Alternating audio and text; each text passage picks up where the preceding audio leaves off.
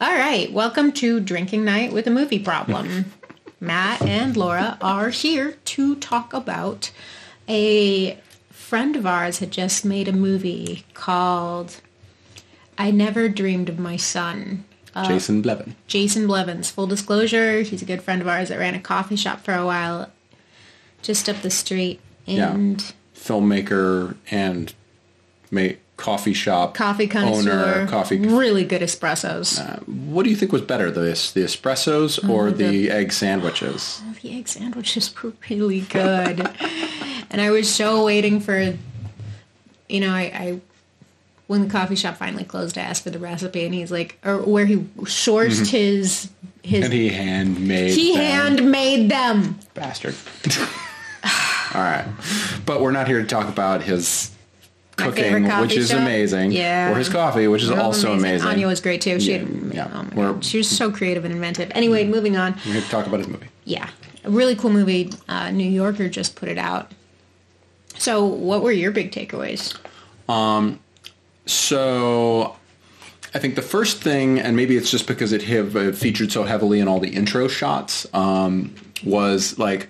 And maybe it's also because I'm a Koreeda nerd, but like there are these kind of quiet moments where he holds on things, teapot, like a teapot being filled and poured. He has these long shots of like a car kind of driving either into the foreground or the background as like Alexander is moving around the country. And I'm a big fan of Koreeda specifically, and these kind of like long takes that give this kind of a peaceful, but here what you get out of that is more like just like life, like the daily kind of way in which days and days and months and years go by, and you're still waiting. Like the repetition of life, of just like life just going on. It's weird. You're right. It was really peaceful for a movie about some really dark stuff. Well, what's funny also you notice is that there's no music. Which you would think of, and that would like in a short film that documents like a father that lost or that's still looking for his missing son. It's missing the music. You're missing the... You would expect that would be like a thing where you would be primed to put some nice maudlin sad music in it. And even at the moment where he's like still, like he's learned that the person he thought was his son that he saw in the images online. And now we're getting ahead of like kind of the plot, but he sees this person that he thinks is his son. He has this moment of hope, and then he realizes that it's not him. And like at that moment of realization, you'd think that that's the perfect moment to throw like some really sad music in there and really gut punch your audience. But I also feel like you're tossing in a plot point that didn't exist there, where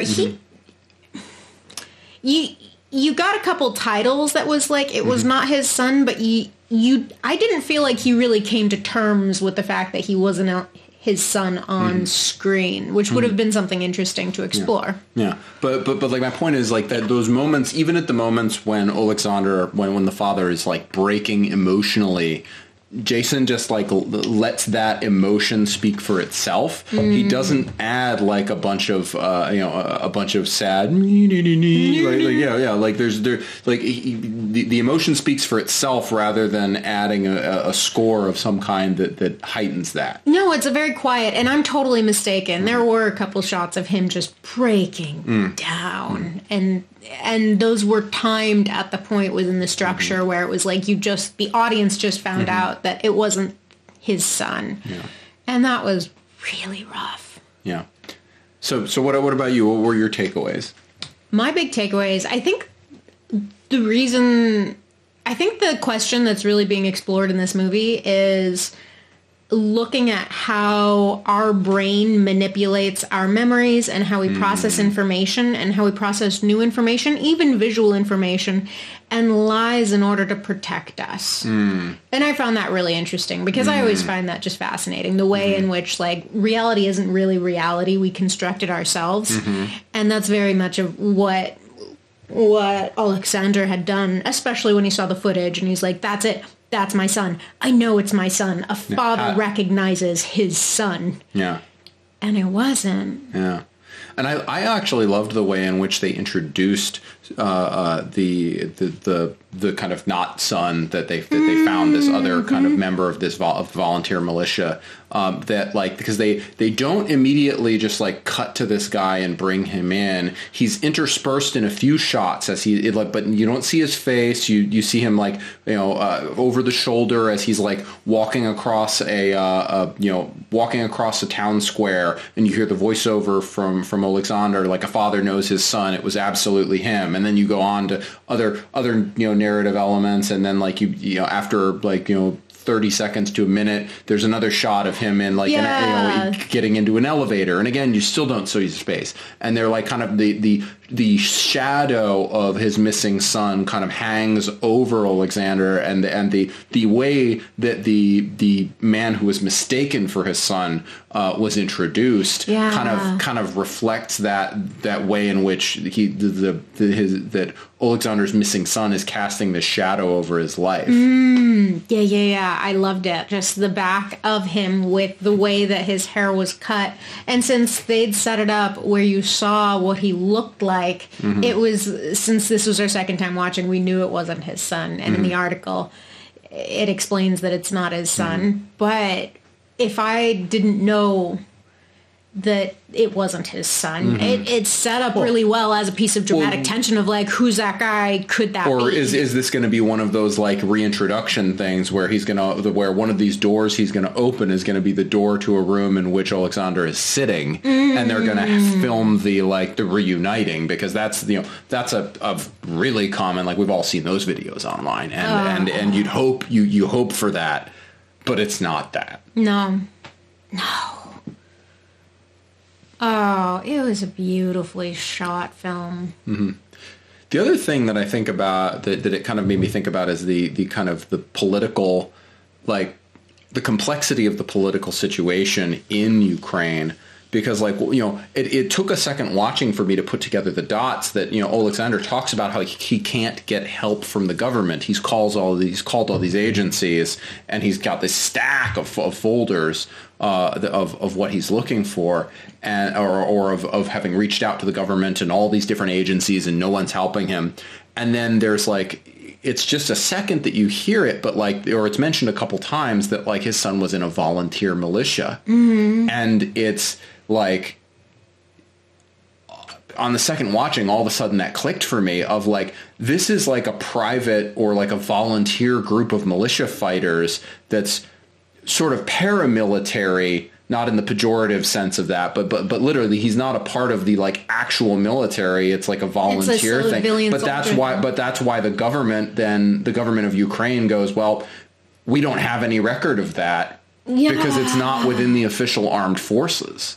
And the complexity of a situation where like that's even a part of it, or that's even a part of, or an additional layer of the problem. Like, imagine if your kid went over to like go fight in World War II, but he didn't go over in like in the U.S. Army. He went over to like volunteer with like the French Foreign Legion.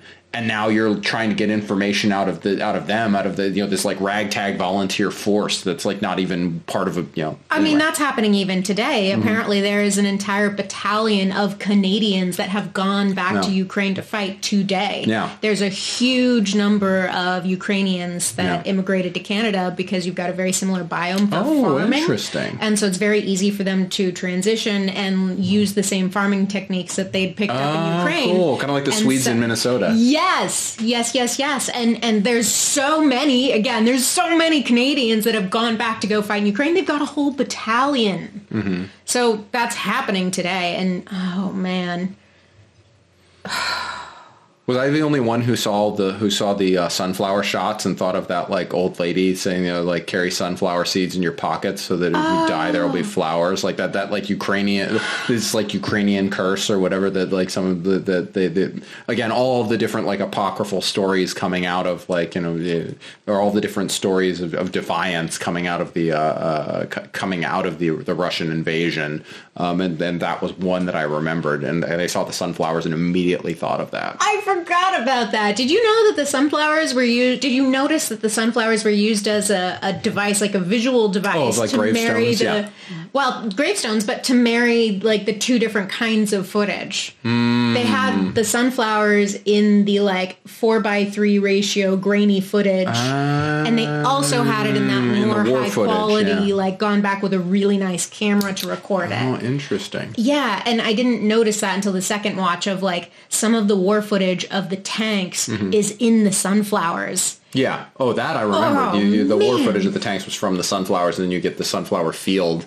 And then that final shot, the drone shot panning up and out of all the sunflowers, that's like, gives you this, like, we're starting close. This is one grain of sand. One thing that's happened, and this has happened to 750 people at least. And all of their friends and families and the way that all that's been touched, and that's as of what, like, this is, this was filmed before Russia invaded Ukraine. I mean, thank God Jason and Anya weren't over there when that happened, but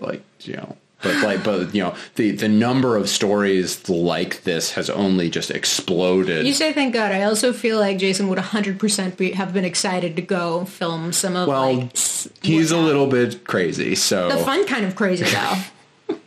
I like him. No. All right, so final thoughts. So speaking of like the visual metaphor of like the sunflowers, I also caught or at least it's always funny the symbolism that exists within media.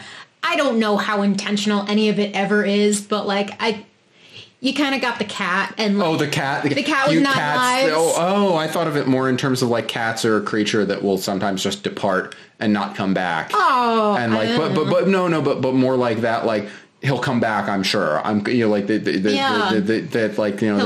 number of cat owners that have lived through that, which is a super flippant way to like, to describe that. But here's the other question I wanted to ask you actually.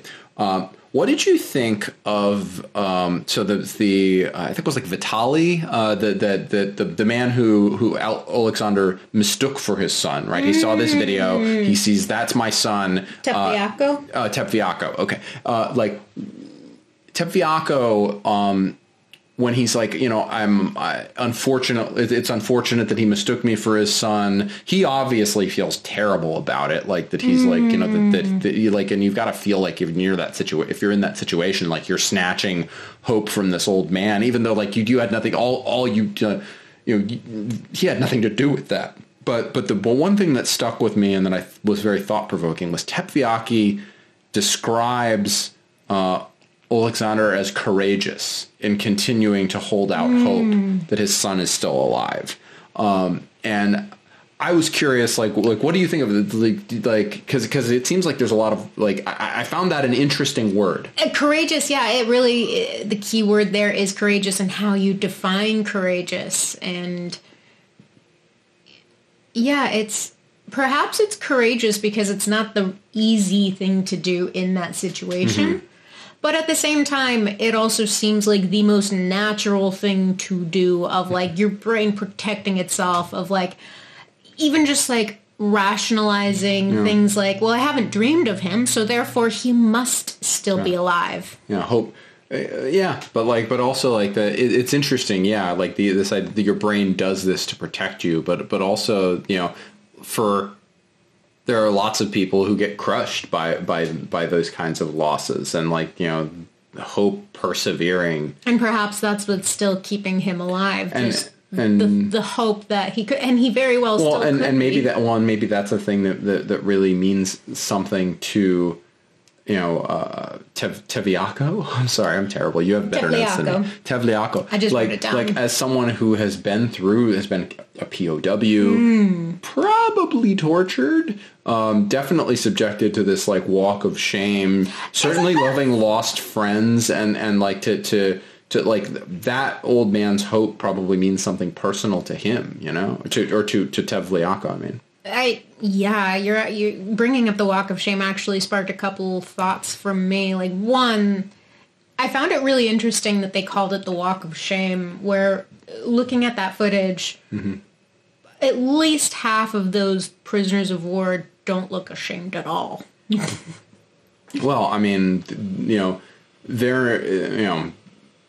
that was not, I don't know that walk was intended to make them feel ashamed so much as it is like, that's all morale building propaganda exercises, yeah. I mean, like you go back to like the Romans, right? The triumph, like march your defeated enemies through the city and all your people can rally around and be like, like that's. And like what just happened with Russia just a day or two ago. Did Russia do that? Didn't they have? It wasn't a march, but it was a stadium. That they had a huge rally, or like, and like kind of Putin had this big moment. I don't know if like there were Ukrainian prisoners there. I hope not. That would really be awful. Oh, that was a lot. There were a lot of really emotional moments. A lot of really emotional moments for me. Mm-hmm. Ooh, I have a note here. Just a quick... I actually really appreciated the way that the photos were laid out within the film. So often photos are scanned and then put up full screen. And I thought it was really well done that the photos were in the context of the father's home. And you got to see them, but it wasn't like a very crystal clear image of them. Because, of course, it doesn't really matter whether or not you see the photos. One, it reveals that the photos are just so present in his mind and his life. Like, he's constantly there with them. And two, I think the context just adds a lot narratively. I thought that was really well done. Yeah. That was a good choice. Yep. Another emotional moment was just in that very beginning, and I thought this was a great way of setting up the film. And I'm not sure when they edited this, if this was edited before or after today's political events, but just nobody in 2014 thought that Russia would attack. Like, oh yeah, God. Oh man, yeah, that's definitely like sitting in 2022 in March with like an actual full-on and full-scale invasion. Yeah, that's definitely a rather pointed, like, no one thought Russia would attack line. Man. Right now, I'm, like, breezing through a History of Ukraine book, and just seeing this country that's been fighting for an independent nation, I think something that I found really poignant is that, like, they're just smashed between Poland, who's got a monarchy, and Russia, who's got the czars, and they're fighting for democracy, like, way earlier than so many of their bordering countries. And you had a point earlier with Ukraine just simply by the fact of having its own language. Oh, yeah. Well, that was just, when Putin was going on his, like, Ukraine's not a real country. Ukraine's not a real people. These are just Russians, like, by another name. And we've, like, it's a fiction that the USSR created when they created when they let Ukraine have its own Soviet Socialist Republic rather than, like, just making it part of the Russian SSR.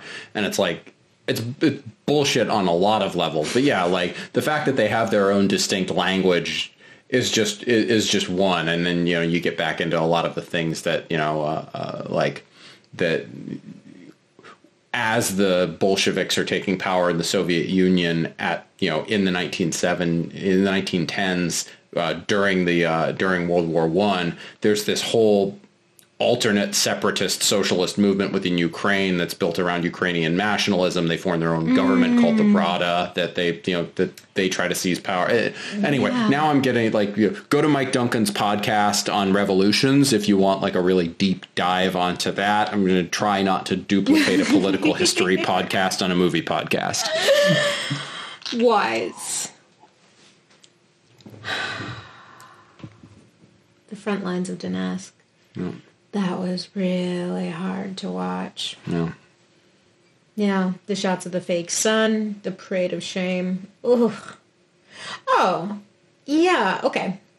I have 2 questions for you for my final thoughts, or at least mine. You might have additional final thoughts. But one... why is this film released now? And the answer is because Russia just attacked Ukraine is not an answer. That's too easy. Well, what other answers? Like, I don't know. Why did the New Yorker publish this film now? I mean, like, I wonder if Jason and the crew were waiting for news of the son, and with the war breaking out now, it's just like that news is not going to come for a very long time, if ever now. Yeah. Well, that's the. I mean, definitely, there's a part of it is that, like, that if you read the New Yorker article that accompanies the film, Jason met and knew the missing son in 2014 because, as Jason is wont to do, he was on the ground in the middle of a revolution, and he was filming and interviewing people at, like, in the square where all the young rebels and freedom fighters were out and about, and he met Alexander's son, who then later joins this volunteer militia and goes missing. So but yeah, I imagine part of this is Jason's own kind of coming to terms with or grappling with his own feelings about this person that he knew that disappeared, and the uncertainty of obviously if Jason's experiencing that emotional turmoil at a 10, Alexander himself is somewhere north of 1,000 because it's his own son. But Jason obviously has his own goes to grapple with through this, and I think this film is sort of the culmination of years of grappling with that question. And to your point, it's not something that Jason could have made in a few months after this the son went missing. It's got to be. It takes time for this speaks to the time he spent kind of wrestling with that in his mind. Yeah, it seems like almost this repeating narrative of just something that's just happened over and over and over and over and over again to a country just constantly up against. Yeah, I mean, well, think about the World War II tragedy of Ukraine, of being part of the Soviet Union, having the Nazis roll in, being ground zero for the fight between those two parties, being stomped all over by the Nazis as they're advancing east. And then they stall out in Stalingrad, and the Red Army starts advancing west, and you get to be ground zero for a battlefield again.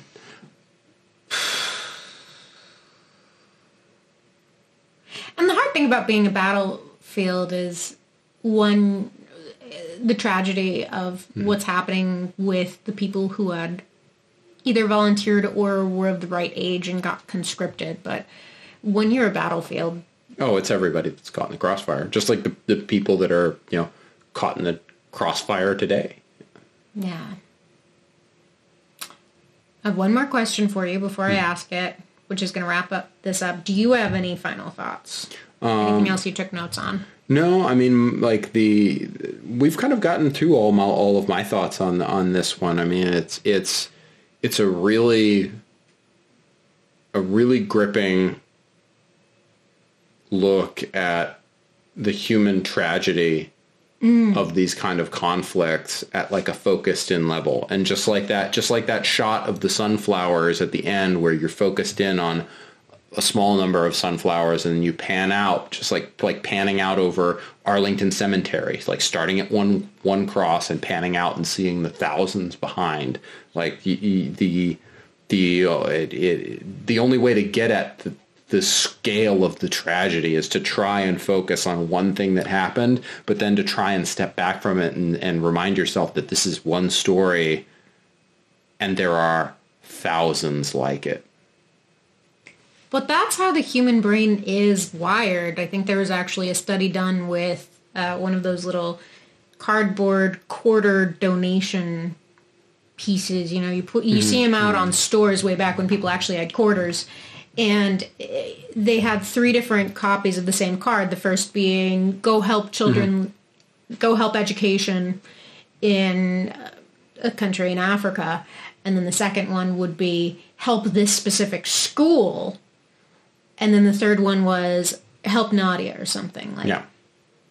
And the overwhelmingly successful version of that card was, help this single child, help Nadia. Well, yeah, I mean, that's how our brains work, but it doesn't mean that it's like not, it doesn't make it less valuable to understand why that our brains work that way. You know? And to be honest, I'd much rather watch a short film about a singular story rather than see like a data presentation of like, wow, look at those spreadsheets. Well, that's the way your brain works. Final thought then. Question. Do you think he's still alive?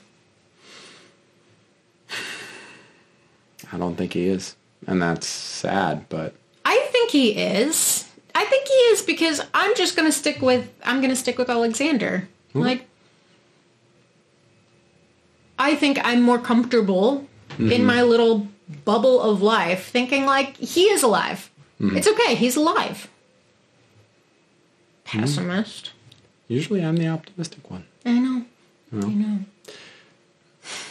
Well, this is the drinking podcast with the movie problem, and I'm Matt. I'm Laura. Thanks for listening.